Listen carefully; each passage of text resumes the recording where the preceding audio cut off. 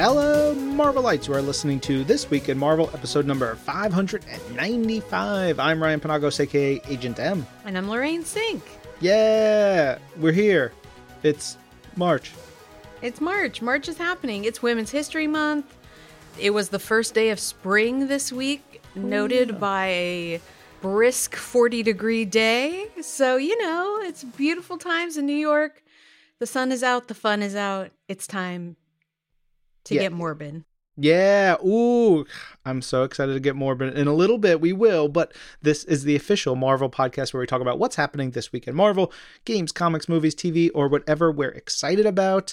This week, Lorraine, you got a fun interview that we have for the show. Yeah, I got to talk with my friend, Author Mackenzi Lee, New York Times bestselling author, and now author of the new book, The Winter Soldier Cold Front.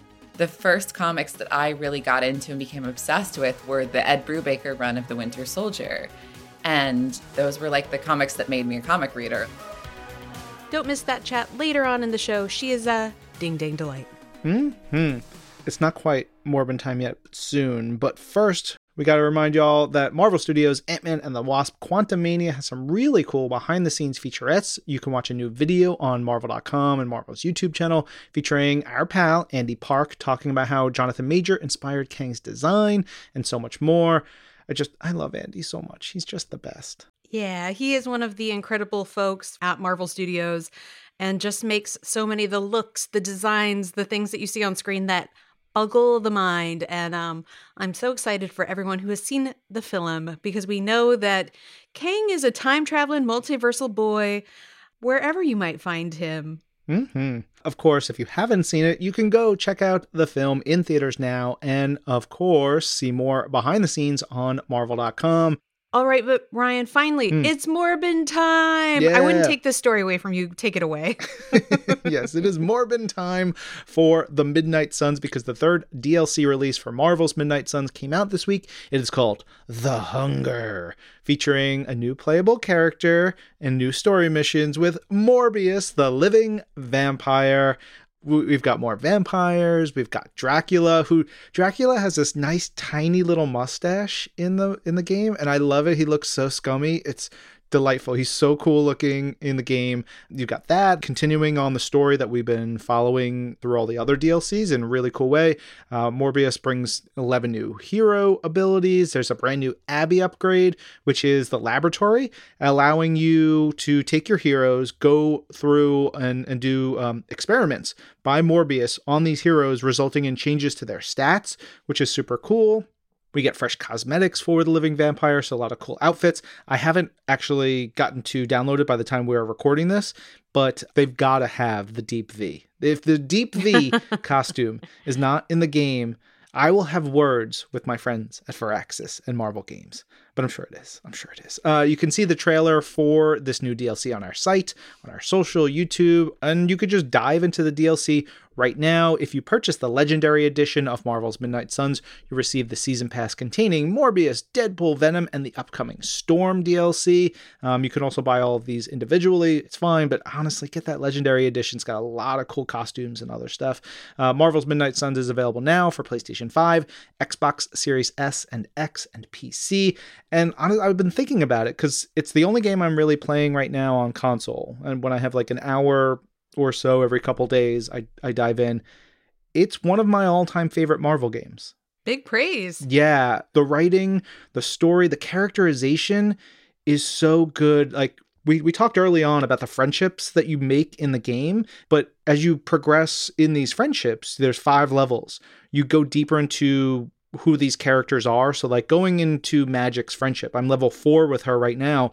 And like, there's this deep conversation about her childhood trauma and how that's affected her. It's not just like, oh, all silly fun stuff. There's really good, deep, intense conversations that you have with these characters. They're written really well. They're acted beautifully. The voice acting throughout this game is so good. But you also have really dumb stuff with Deadpool, who also at the same time does get pretty deep in his stuff. It's fun. And I've told everybody again, but just Blade being really into Carol Danvers in the game. And like at one point you just start like poking him about it and he's like, please stop. I'm going to kill you. Please stop. And it's really fun. Like Magic calling some of the Avengers boomers is just wild. Love it. I honestly, truly, everybody should be playing this game. It is fantastic. It is really, really good. Moving on to my next Loki agenda. Oh, we talked about this a little bit last week in the big old talk about the X-Men's 60th anniversary and Ryan's big announcement of about 800 things at the virtual event for Marvel Unlimited Plus subscribers and beyond. But we've got a little more detail coming out now. And yes, you, the person listening to this podcast, you are cordially invited to join Marvel and D23, the official Disney fan club, for the fiercest fashion, for a powered up party this summer. We're talking San Diego Comic-Con in San Diego, California, July 22nd of this year. Attendees are encouraged to dress up in some superpowered fashions. If you guys don't know, the Hellfire Gala is an annual event in which the X-Men show up. This is the Met Gala of the Marvel Universe. This is the moment. But folks who are going to be in San Diego on July 22nd and available to attend are highly recommended to dress up to the nines, as would the X-Men. There are so many phenomenal costumes. I can't wait for everybody to check out the full lineup of costumes for this year. And one of my favorite things is honestly seeing who like puts together these Hellfire looks, because they are the best of fashion and the best of superhero wear. Of course, the epic comic crossover is going to be coming back this year, this July, to celebrate the 60th anniversary of the X-Men. So look out for more details about that. You can follow D23 on Instagram. That's at D23. Instagram, Twitter, Facebook, TikTok, wherever you get your social medias. You can download the D23 fan app for more details as well. So if you're going to be in San Diego come this July, get out your pretty clothes and get ready to sparkle, y'all. Yeah, that's the Saturday of Comic-Con, July 22nd. I mean, come on. It's going to be super duper cool. Also, the Hellfire Gala comic this year is going to be wild. Is all I'll say. Oh, man. All right, let's talk a little bit more about X-Men because, of course, we've been talking about the 60th anniversary. We had the virtual event live that I did, the 60 Uncanny Years thing we did for our Marvel Unlimited subscribers. And we talked a lot about the different things there, you know, whether it's toys or apparel and stuff. So the wonderful folks on our editorial team at Marvel.com have put together a really cool Marvel must-haves spotlight to show you what you can pick up. Some of the things that we showed in the event, some of the stuff that we gave away, and some stuff even more. There's a ton of Hasbro's Marvel Legends in there. There's an X-Men lunchbox. The lunchbox? I think I had a lunchbox like almost exactly like this as a child. Yeah. It's sending me. Yeah.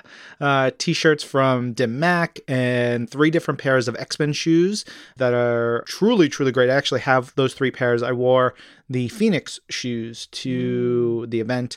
I've been wearing them a lot. They're like not high top. They're like mid-high top. And I love them. They're great. They're black and red, but there's also the Storm and the Wolverine pair. I love them all. They are from Diadora and co-designed by the folks at Market who do some cool streetwear stuff. I love them. They're great. There's a ton of really neat stuff that you can check out over on marvel.com/must-haves. Yeah, and also if you're looking for some more cool stuff, Lego has a new Star-Lord helmet available at Target. It is a brand new build, and it features Peter Quill's iconic helmet from the Guardians of the Galaxy films. And this one comes with 602 different Lego bricks. You put them all together and it creates the helmet, which is 7 inches by 4.5 inches by 5 inches. Like a model. It's wonderful if you want to put it together and display it, put it on yourself because it looks super duper cool. And these are just fun. Like, I just think these are such a fun way to, like, I don't know, spend an afternoon, put it on yourself, admire it. Don't try to wear it unless you've got a really small head, though. These have been so cool. I think these are also like a great thing to do with maybe a kiddo in your life. Not quite as easy probably as the Baby Groot that we had come out a little while ago, but so fun. Go check it out. Go check out also building instructions on the Lego Builder app and more images over on Target.com where you can pick it up. We have a Legoland Discovery Center that's kind of like halfway between where you live and where I live, Lorraine. And, oh, yeah. We've taken Catherine there many, many times. Last time we went, we bought her a little Spidey and His Amazing Friends Lego set that had Rhino in it because she needs a little Rhino toy. And that's like the only place we could find one. So it was great. The best. Yeah. All right, let's talk about some comics like Women of Marvel #1, which is out this week. It's a wonderful issue. Of course, we're celebrating Women's History Month, and this is a big anthology continuing the tradition of uplifting the characters and creators you know and love, and some that you are about to. We've got a diverse bunch of stories by some veterans, some up-and-coming talent. There's some really cool stories in here. We've got She-Hulk, we've got America and Kate Bishop. I think the America Kate Bishop story is my favorite in there. We've got Monica Rambeau, Ms. Marvel. There's just a bunch of different stories in this one, but also a bunch of great creators. Melissa Flores, who is the writer of the America and Kate Bishop story, is just like, that story blew me away. I expect huge things from Melissa Flores from Marvel. I think this is her first thing for us, which is very cool, with great art by Stacey Lee in that one. Tons of great folks otherwise, the Gibbs sisters, Carola Borelli, and more. You could pick it up right now and check out some awesome spotlights with women creators on Marvel.com. And Lorraine, there's even a bonus episode of Women of Marvel. Yeah, there's a bonus episode this week. Go check it out for the Women of Marvel podcast, spotlighting some of the artists featured at Disneyland Paris Women of Marvel exhibit, which you can check out at Disney's Hotel New York, The Art of Marvel. But definitely go over to wherever you get your podcasts and check out the new Women of Marvel podcast bonus. I saw that Stephanie Hans posted on Instagram. She was invited to go to Disneyland Paris and do a talk because a bunch of her art is on display there. It's so cool and exciting to see her reactions to it, the fans' reactions to it. It's pretty dang neat. It is neat. Also, while we're talking some comics and some podcasts, Marvel's Voices Pride #1. It returns on June 28th. It's written by Steve Fox, Stephanie Williams, Sarah Gailey, Shadi Podolsky, just a ton of phenomenal talent every time come to these issues. It's now in its third year, and Marvel's Voices Pride is the comic that proudly spotlights characters of all walks of life and identities and stories ranging from heartfelt to action-packed. These are just so delightful. Also, you can get the scoop on an unannounced X-Men title coming later this year in a story written by Steve Fox with artist Rosie Camp, starring Gimmick, the breakout character of the comic from 2020 you might remember, known as Children of the Atom. And an all-new hero is also going to take up the mantle Nightshade to protect Chicago, with a rousing new tale by Stephanie Williams. Sarah Gailey is making her Marvel Comics debut, talking Black Cat, Felicia Hardy, New Orleans Pride, and a whole bunch more stuff. Of course, we're going to get some Wiccan and Hulkling in there, because how could we not? Just a ton of phenomenal stuff. We also just revealed some upcoming Pride Month variant covers by artists Lucas Warnock and David Talaski. It's a mix of characters new and well-known, but wow. The Black Cat variant by Lucas is just fabulous. It's magical. They'll all be on sale in June across a variety of titles, but of course, look out for Marvel's Voices Pride #1 on June 28th. Go put it on your pull list. Yeah. Speaking of Marvel's Voices, of course, we have the Marvel's Voices podcast. And this week on the show, host Angelique Roche is talking with Cody Ziegler about writing Spider-Punk and Miles Morales, and about the writer's room for Marvel Studios' She-Hulk Attorney at Law. Episodes are out every Thursday. You can listen on the SiriusXM app, Apple Podcasts, or wherever you get your pods. Angelique and Cody, I love them both. I know, so fun. All right, here's the guy who knows nothing more about fun than anybody. I don't know what I just said, but you know who it is. It's Carnage, obviously. Carnage Reigns begins in May. Speaking of Cody Ziegler, this is written by Cody Ziegler along with Alex Pactinel. It's a 7-part crossover which begins in May with Carnage Reigns Alpha, and then it dips into Miles, Carnage, and Red Goblin books, and ends with Carnage Reigns Omega in June. So in this, Miles Morales is about to swing into his darkest battle yet as he finds himself prey to the most terrifying villain in the Marvel Universe, a big red tonguey boy named Carnage. And of course, this is the original Carnage host, Cletus Cassidy, He's back and more powerful and bloodthirsty than ever. And he has a little score to settle with Miles, so watch out. It's going to be a rough one for New York City. Tongues abound. Starting with Carnage Reigns Alpha #1. It's going to be a banger. That kicks off on May 3rd. So very soon here, before you know it. I can't believe May is so close. I know. So look out for that. Then a ton of titles here. Ryan, take us away. Yeah, it's going to, as you mentioned, Lorraine, it goes from that Alpha issue into Miles Morales Spider-Man to Carnage, Red Goblin, Carnage, Miles, and then wraps up in the end of June with Carnage Reigns Omega #1. It's going to be brutal. We have a bunch of covers that everybody can check out over on Marvel.com. Summer of Symbiotes. It is coming. All kinds of symbiote goodness. Also, over in Marvel Studios land, Marvel Studios Loki, the original soundtrack season 1, is on vinyl, and it's available from Mondo. We love Mondo. Mm-hmm. It was created in conjunction with Hollywood Records, and it presents the premiere physical release of composer Natalie Holt's Emmy Award-nominated score for, of course, Marvel Studios Loki Season 1. It features 48 tracks from the complete first season soundtrack, and it's all housed in a beautiful slipcase with art by Anne Benjamin. There are 3 printed inner sleeves and a TVA file folder insert. Super cool TVA-style interior packaging. It is a triple LP vinyl release.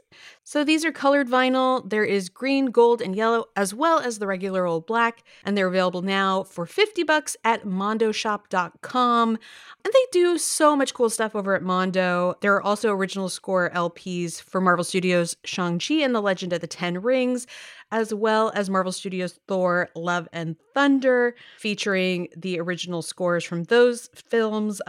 They're really phenomenal. Go check it out, mondoshop.com. Yeah. All right. We have to, of course, talk about my other show, Marvel's Pull List Podcast, where we talk about all the comics coming out every week. The picks for this week on our new issues are Doctor Strange #1, Monica Rambeau Photon #4, and Women of Marvel #1, which we already talked about. Plus, I wanted to give a special shout out this week to the release of Avengers Rage of Ultron Marvel Tales reprint, which is a affordable reprint of an original graphic novel we've released a bunch of years ago. It's written by Rick Remender. It's got beautiful art by Jerome Opeña and a kind of young Pepe Larraz. And it's wild. It's the Avengers versus Ultron, and it's where Hank and Ultron kind of come together, which has been the status quo for a while. It's got a lot of great Wasp stuff in it too, so it's really terrific issue, and you can get it for like $8 this week, which is terrific. And then for this week's reading club, we are joined by writer Alex Segura, who comes on to talk about Spider-Man 2099 meets Spider-Man #1 one-shot from the 90s, which is bananas, and I had never read before. It was really, really fun. What I love about Miguel is he's basically Spider-Man flipped. He's quippy and funny in his real secret identity, but as Spider-Man, he's very quiet and menacing, whereas like our Spidey is like joking all the time while he's swinging around, but as Peter Parker, he's a little shyer and a little more kept to himself. I just love the dichotomy of the two characters, so the idea of them teaming up was wild. And what's interesting, what Peter David does really well, is he keeps them apart until the last possible second, and then the payoff is so great because they play off each other so well. As well as Alex's upcoming novel Araña and Spider-Man 2099 Dark Tomorrow, which releases in May. So May 2nd, 2023, you can pre-order that right now. It was a lot of fun. Alex is one of my dearest friends, so it's always good getting to spend some time with him. And of course, Marvel's Pull List is out every Tuesday. Listen on the SiriusXM app, Apple Podcasts, or wherever you get your podcasts.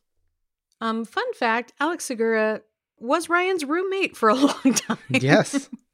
So that's just a little bit of fun fact. So if you want to learn all about Ryan's dirty socks, please go listen to Marvel's Pull List wherever you get your podcasts. I will say this. Alex is terrible at washing dishes. Alex, being from Miami, Florida, is awful at shoveling snow to the point where I was like, just go inside. You're making it worse when we had to shovel snow. It was wild. As someone who is married to a Florida man... Oh, you get it. I really understand.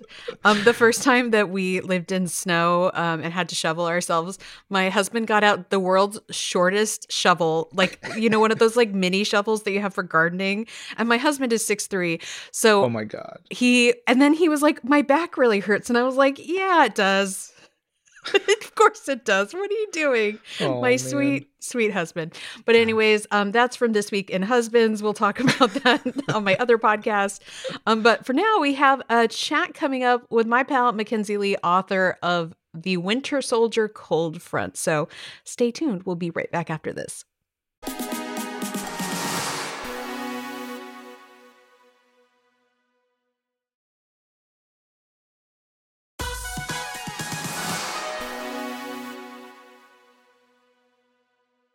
All right. Of course, y'all are listening to This Week in Marvel. I'm Ryan Penagos. And I'm Lorraine Sink.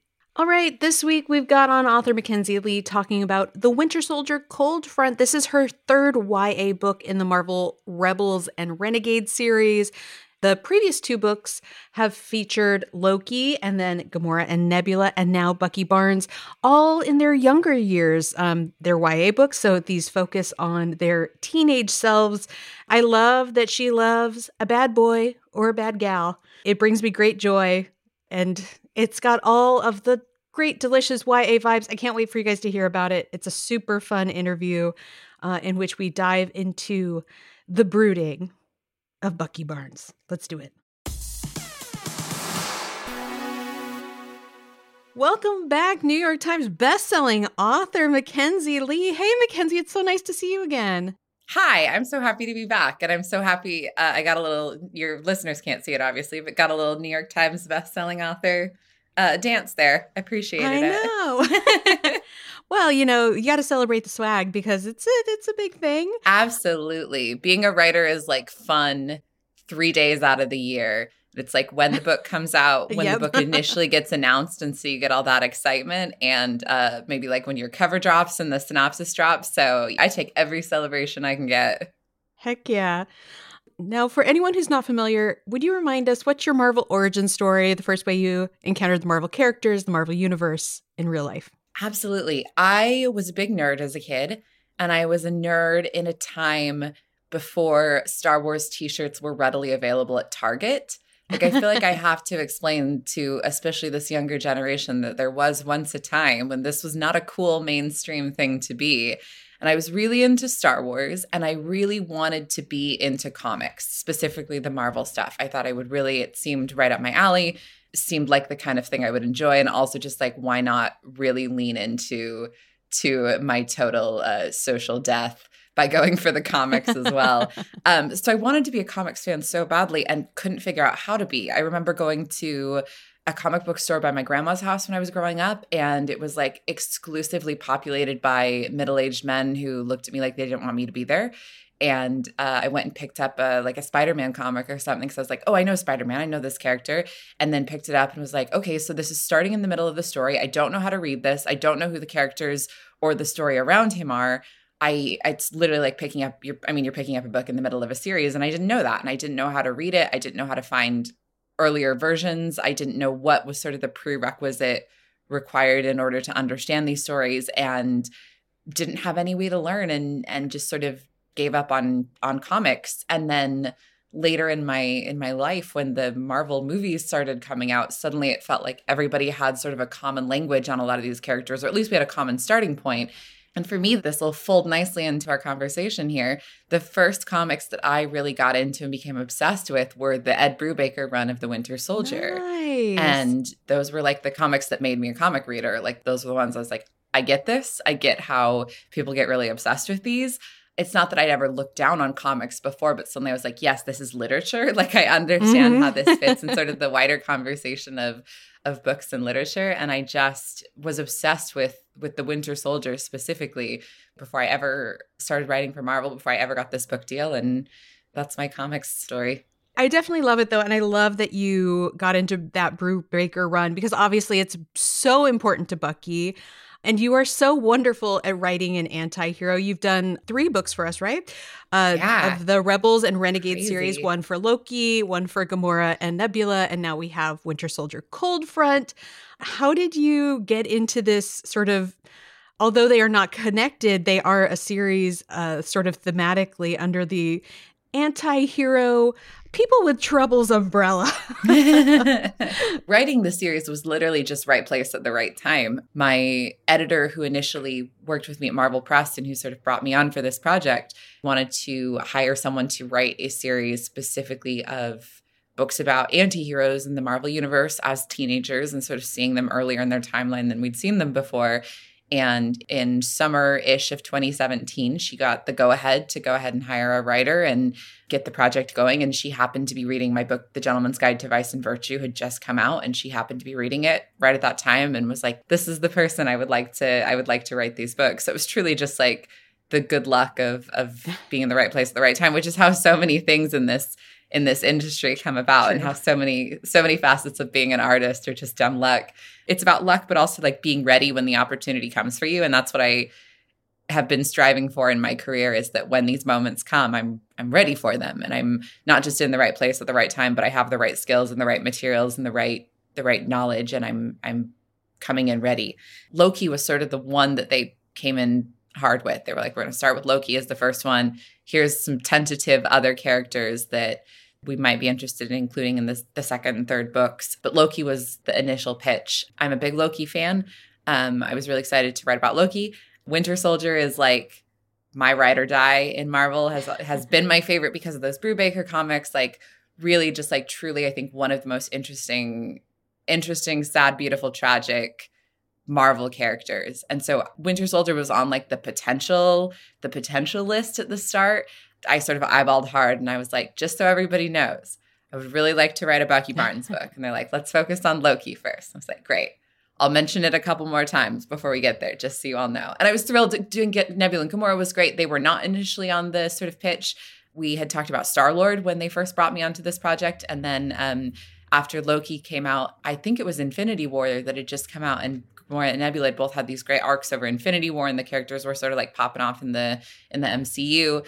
And so we reframed Star-Lord as Gamora and Nebula, which I think was awesome. And it was such a wonderful, fun book to get to write. And getting to write Nebula and Gamora was so wonderful because I've never done a sci-fi book before. And that was a pure sci-fi novel. And getting to sort of play in this new genre but do it in a space where already there's been so much work done, where there's so much character development already. There was a language and characters and relationships that everybody's familiar with. It was such a great way to enter that genre as a writer. Yeah, then doing Bucky Barnes for the third one, getting to do the Bucky Barnes Winter Soldier book as this sort of dual narrative Cold War spy, sort of Marvel meets Jean le Carré, was the dream project. It is truly, truly the highest note I could have ended on. Well, all of the books so far have just been so phenomenal, such a delight to get to read. And your love for Bucky is so apparent in the book. And it's really exciting because these are sort of younger versions of our characters that we aren't as familiar with from like the MCU or even very much in the comics. That's a pretty rare thing to get to see. So give us a little bit of love on the book. What's the story about for anyone who hasn't gotten a chance to pick it up or isn't familiar yet with Winter Soldier Cold Front? Exactly what you said. It's really exciting to get to visit these characters early on because when their defining personality traits are sort of their anti-hero-ness, right? The kind of the slipperiness and the sneakiness and the moral ambiguity. And so getting to see them younger, they haven't totally formed that yet, but it's starting to take root. He grew up on an army base and lost his mother really young and then lost his father to a accident on this military base. And so he was sort of raised by this camp of military guys who just like adopted him as their mascot. And he was kind of scrappy and he was kind of a punk and he's not a great student. He doesn't love school, just really wants to be a soldier. And then eventually we see him sort of join up with Steve and with Captain America. And then he becomes kind of Captain America's cleanup crew. It's not work without collateral damage, but it's important to keep that out of the spotlight to maintain Steve Rogers' image and this noble fight and this noble war and the uncomplicated narrative of punching Nazis.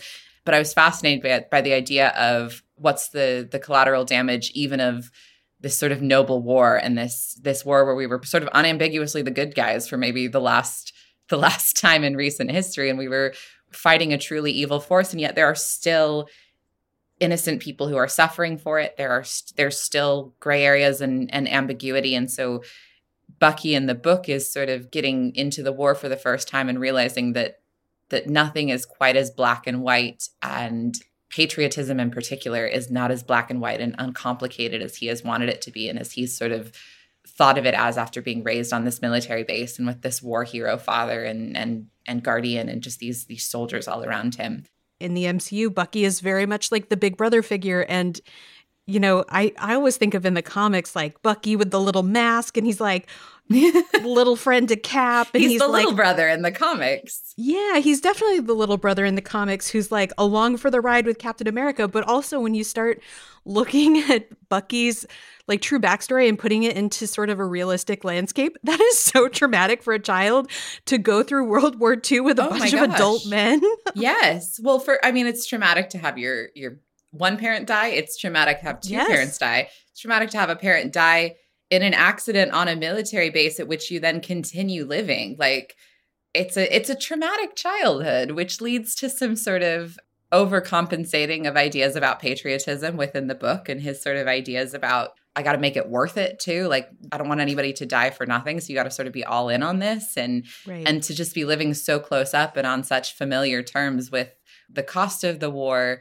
It's a traumatic backstory. I mean, I was joking that the subtitle for this book, it's Winter Soldier Cold Front, but it could have just been called Bucky Barnes Will Never Be Happy, which is it's sort of unfortunate, but also kind of true. Like, there's no happy ending for this guy in any scenario, which is tragic, but also just wonderful to mine as a storyteller. But also like so perfect for YA, because what is more fraught than like the teenage experience? Really is. Like the YA, he was made for an angsty YA novel, and I'm glad I got to write that angsty YA novel. We should add quickly, as we're talking about like patriotism and moral ambiguity, it's a very fun book. All three of them hopefully are very, very fun. No, they absolutely are. There's tons of action. There's some little bromance, some mystery. Sort of, what do you think are like the elements that you always want to dig into when you're, you know, writing this kind of YA novel, and the sort of experiences that you want to see in that kind of book? I mean, I think young adult novels are about young people deciding what kind of adults they're going to be, and figuring out how to process these formative experiences of their youth and how they are going to let those things change them and let those things form them. And I think part of the appeal of young adult novels for readers of all ages is that we all sort of always feel like we're coming of age. Right. I mean, I personally keep waiting for the day when I feel like I have it all figured out and I'm not going to feel like I'm 3 raccoons in a trench coat every morning.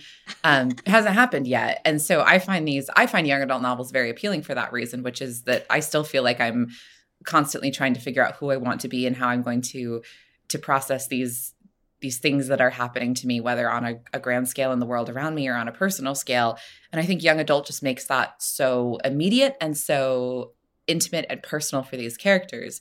And so for me, these books we know the end point of these characters, right? We sort of know, we know where they end up. And the question then for me was how do they get there? Like, what was, if these characters as adults have to look back on their lives and point to one sort of formative experience that made them the person they are when we catch up with them, either in the movies or later in the comics, what would that experience be? That was sort of the starting point for all 3 of these books and how I approached writing these particular narratives. There's something really I'm so drawn to about watching a character like figure it out for the first time and going through it. And, you know, Bucky has such a great cast of characters and sort of interesting things happening around him. Who are we going to see in the novel? You know, we've talked a little bit about his parents. Obviously, Steve Rogers is floating in the ether, but who else might we see in this book that you can tell us about? Well, so, okay. The book is 2 timelines. So there's one timeline that's set in the 1940s about teenage Bucky.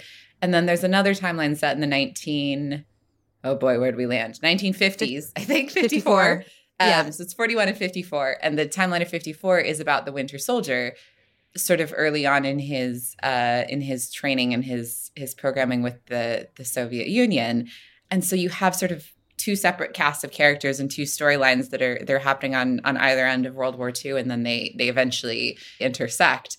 In the timeline of 1941 with young Buck, he's getting involved in the war as a teenager, much to the chagrin of his father figure / legal guardian named Commander Crawford, who's at this military base that Bucky's was going to say stationed on, but really just sort of like squatting on. And so he's been recruited for this program to go overseas, and he's going to get sort of spy training and then be used as a young agent to be placed in these locations that aren't accessible to older adults, like universities and schools and things like that. And he's very excited about this and really excited to be like part of the war, even though he's too young to enlist, and gets to the UK and immediately gets in hot water before he ever starts his training, and gets into hot water specifically with this young woman who he accidentally sort of falls into the orbit of. And at first, he only knows her by her code name, for lack of a better word, which is Gimlet. And he meets her at this chess tournament that he's supposed to be playing at as a cover, and then things sort of go off the rails.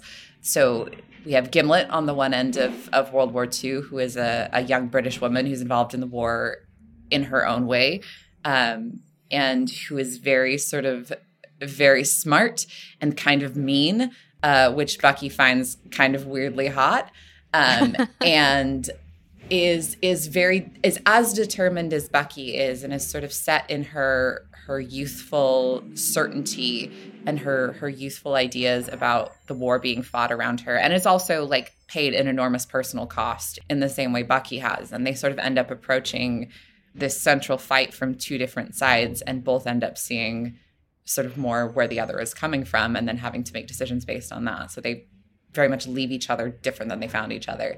And then the 1954 timeline with the Winter Soldier, sort of his primary force in his life is his handler for the Karpov's Department X.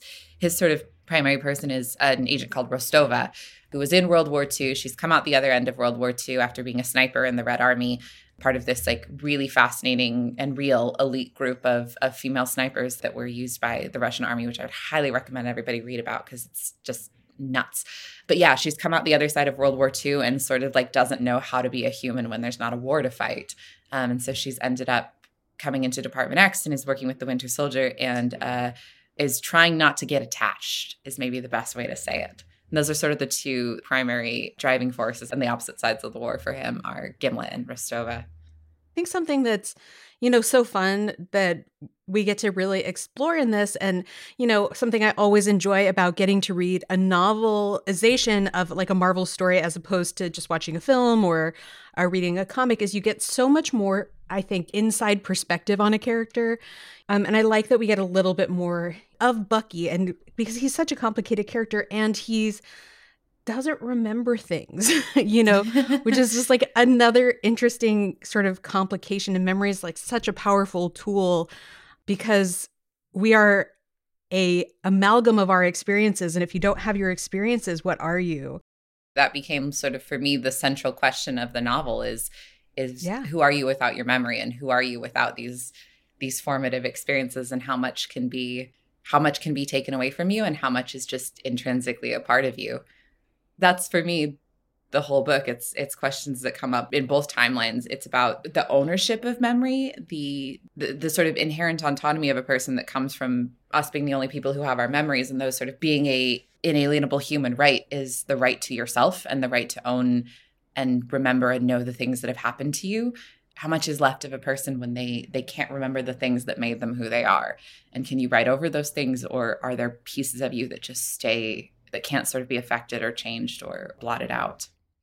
So many interesting themes. And I wonder if I could put you on the spot, because I think that this ties nicely to what we're talking about. There is a wonderful passage at the bottom of page 239 in your book.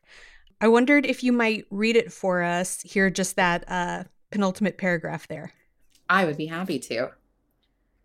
He hates the way she's looking at him. He's been studied by doctors, evaluated for physical fitness. He's been examined and scrutinized, but no one has ever looked at him the way she is, like she knows him. His grip tightens on the pistol. It suddenly feels flimsy, a few light strips of metal, no match for his own hand. She takes a step towards him. Shoot her, he thinks, but he can't. He can't move. Something in her gaze is pinning him to the floor, muscles shaking like he's fighting restraints. Put the gun down, Bucky, she says quietly, and she reaches out, 2 fingers on the barrel. We're not going to hurt each other. Who the hell, he says, is Bucky?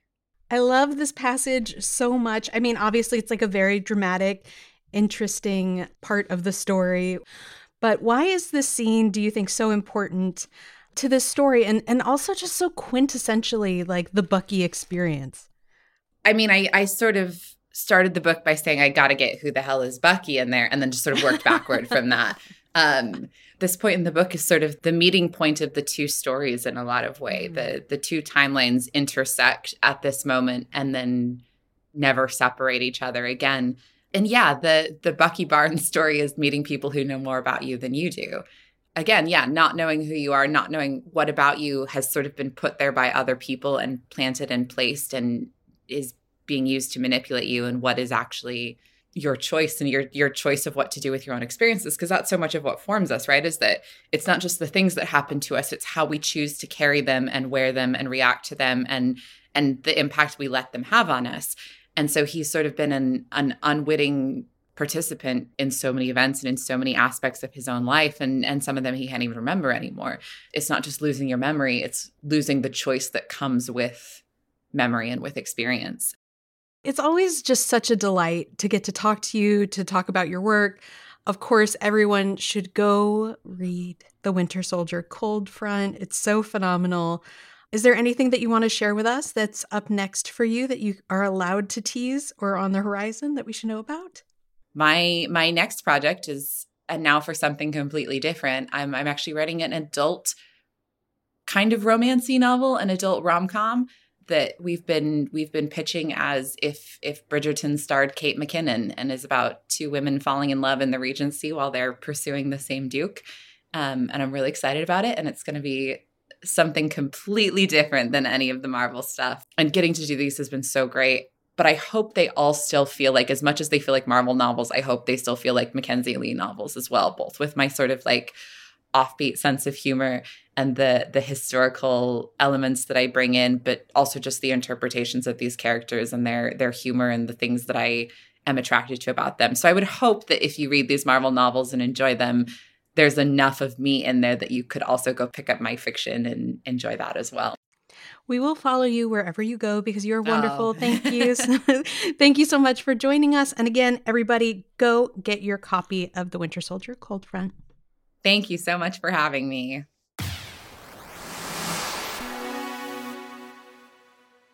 I love a good triple B. Broody Bucky Barnes. Yeah, go pick up The Winter Soldier Cold Front wherever you get your books. It is fabulous. Yes.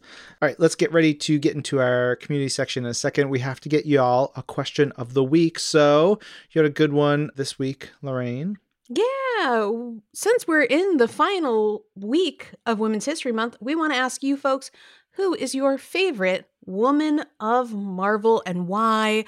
I mean, obviously, the Marvel Universe has some of the greatest female characters in, I think, history, but I'm always going to go with like probably my top 3, top 4, which are She-Hulk, Squirrel Girl, Phoenix, Captain Marvel, Miss Marvel, Black Widow. Your math is a little off. Is it? Yeah. Storm.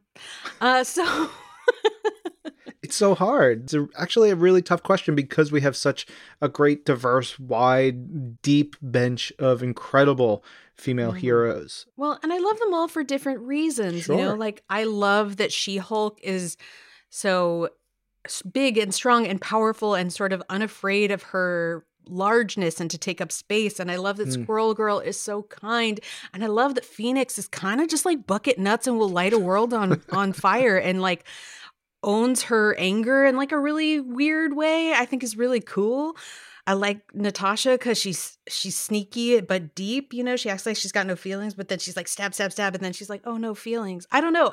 There's so many great characters, and like Miss Marvel in recent years has just become the heart of the Marvel universe in so many ways. Yeah, there's just so many good ones, and then you have like Marrow, Husk, the weird elf ladies who are just like, I have creepy bones and my skin comes off.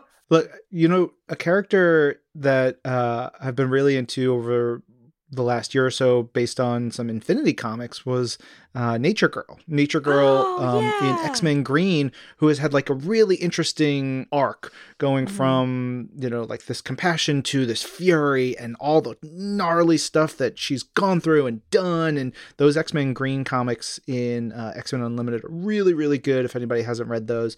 Obviously, you gave some of the heaviest hitters, Sue Storm, I would throw out there, Kitty Pryde. There's a ton of like those like high level Marvel women that just deserve all the praise, rightfully so. But there's also such a deep bench of characters. You're joking about Marrow and Husk, but like Husk their stories rules. are like very touching though. Yeah. Jubilee. Come on, give me some Jubilee. Yeah. You go through decades and decades of great characters, especially through X-Men comics. I think in particular, it's hard for me to not be unbiased about everything X-Men, but man, freaking great. And then we even have our folks that don't have superpowers necessarily, but are just as phenomenal, like, and not just to pick the redheads, but like Mary Jane and Pepper Potts. And, the humans that ground the Marvel Universe. Oh, and then Monica Rambeau. How could I forget? I love her. Yeah. Anyways, I choose them all. There. Aunt May. Aunt May. Ugh, a classic. Yeah. Like raised the greatest fictional character of all time. So, come on. Yeah, come on. Deal with it. In and of herself, she friggin' rules. Oh, God. All right. That's a tough one. So we want to know, again, your favorite woman of Marvel. You can tweet your answers using hashtag #ThisWeekInMarvel. Email them to twimpodcast@marvel.com or send a message to our Facebook page at facebook.com/ThisWeekInMarvel. Please make sure to tell us it is okay to read on the show. Yeah. All right. It's time for This Week in Messages. The question of the week last week was, of course, we're celebrating the X-Men 60th. So the traditional 60th anniversary gift is something like diamonds. But with the Avengers, the X-Men, Doctor Strange, the Wasp, and Nick Fury all celebrating their 60th anniversaries this year, to whom do you want to give that sweet, sweet diamond? So let's do it. All right, we have one that tweeted, not to make this about Emma, but I'll make this about Emma because her skin is literally diamond. Yes, shine bright like a diamond. All right, Dave Da Silva at Dave_DSG said, to Emma Frost, a beautiful diamond for a gorgeous diamond. Diamonds for diamonds. Diamonds are a girl's best friend, if you're best friends with Emma Frost. Paul Warren wrote an email, really more talking about favorite mutants from a week or so ago. And Paul said, it's been great to celebrate the X milestone as a community. I think my favorite mutant might be the mysterious Layla Miller. She shut down House of M as a kid, and then I don't want to spoil what all went down in Peter David's X Factor run. But anyway, I feel I don't need to write every week because Multiple Man is my answer to most of your questions. I want Jamie Madrox to fight Wolverine, want to play him in the tabletop game, etc., etc., etc. Jamie still gets the spotlight in comics now and then, but not as much as Layla.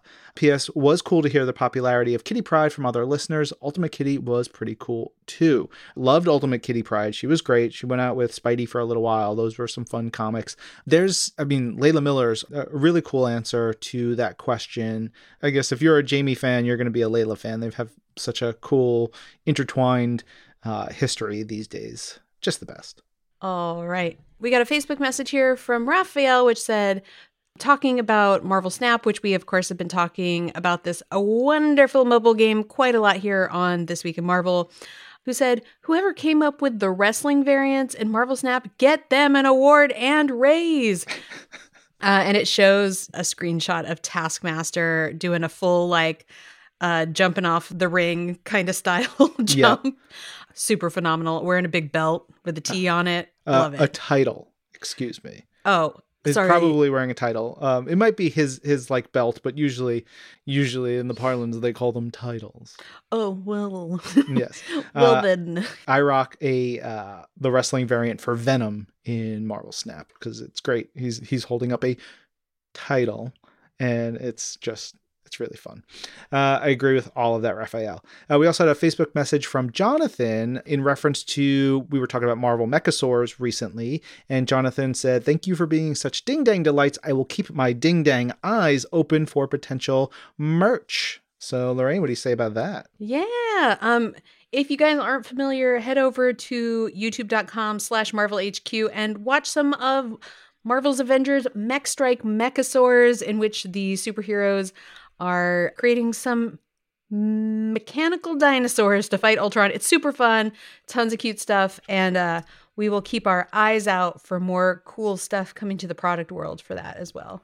Mm-hmm. So Jake Bolton here said, for the question about the anniversaries, I think the costume Blade gets in Midnight Suns is perfect for his 50th.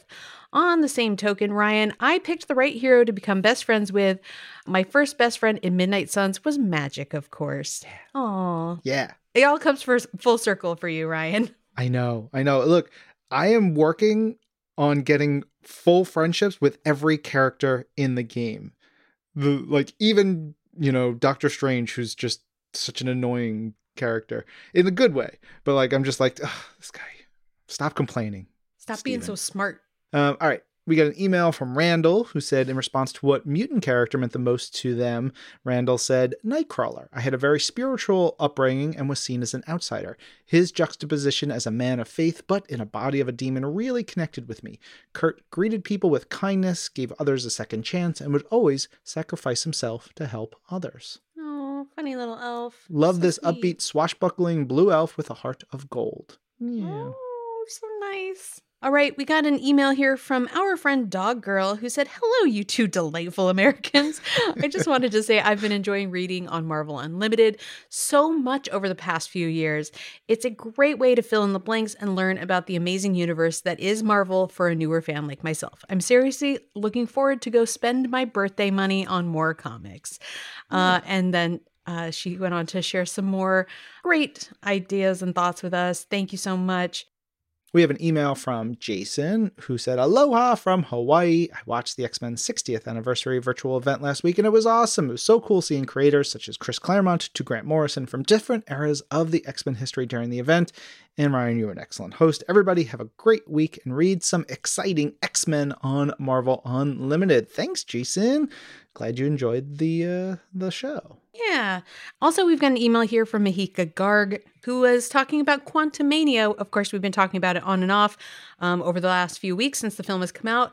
And they said, I was definitely most excited to finally learn more about the quantum realm and get a proper taste of Kang the Conqueror. I hadn't watched the trailer before I watched the movie to have a completely spoiler-free experience, so my knowledge of what was coming was very limited. Who else is going to see the movie without seeing a trailer? Neat.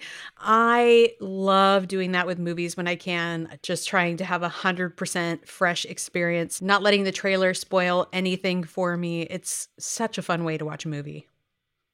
We got an email from Joe Hoffman who said, thanks for another incredible show. You all gave us Marvelites a lot to look forward to in the days ahead. I enjoyed the interview with Editor-in-Chief CB Cebulski. I always love it whenever he stops by on one of your shows and talks comics. It's always awesome to know that you all have a true believer at the helm of Marvel Comics like you do in CB.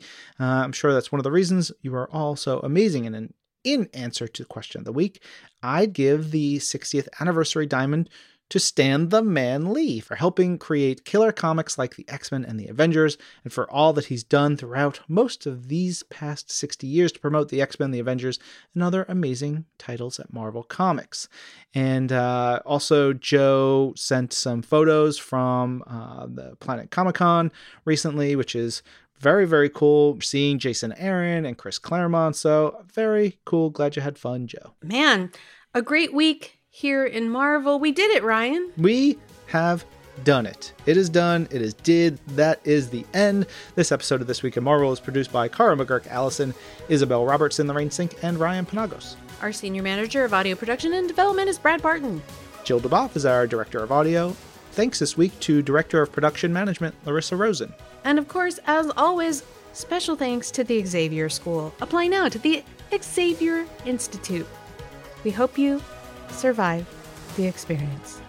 I'm Ryan. I'm Lorraine. This is Marvel. Your universe.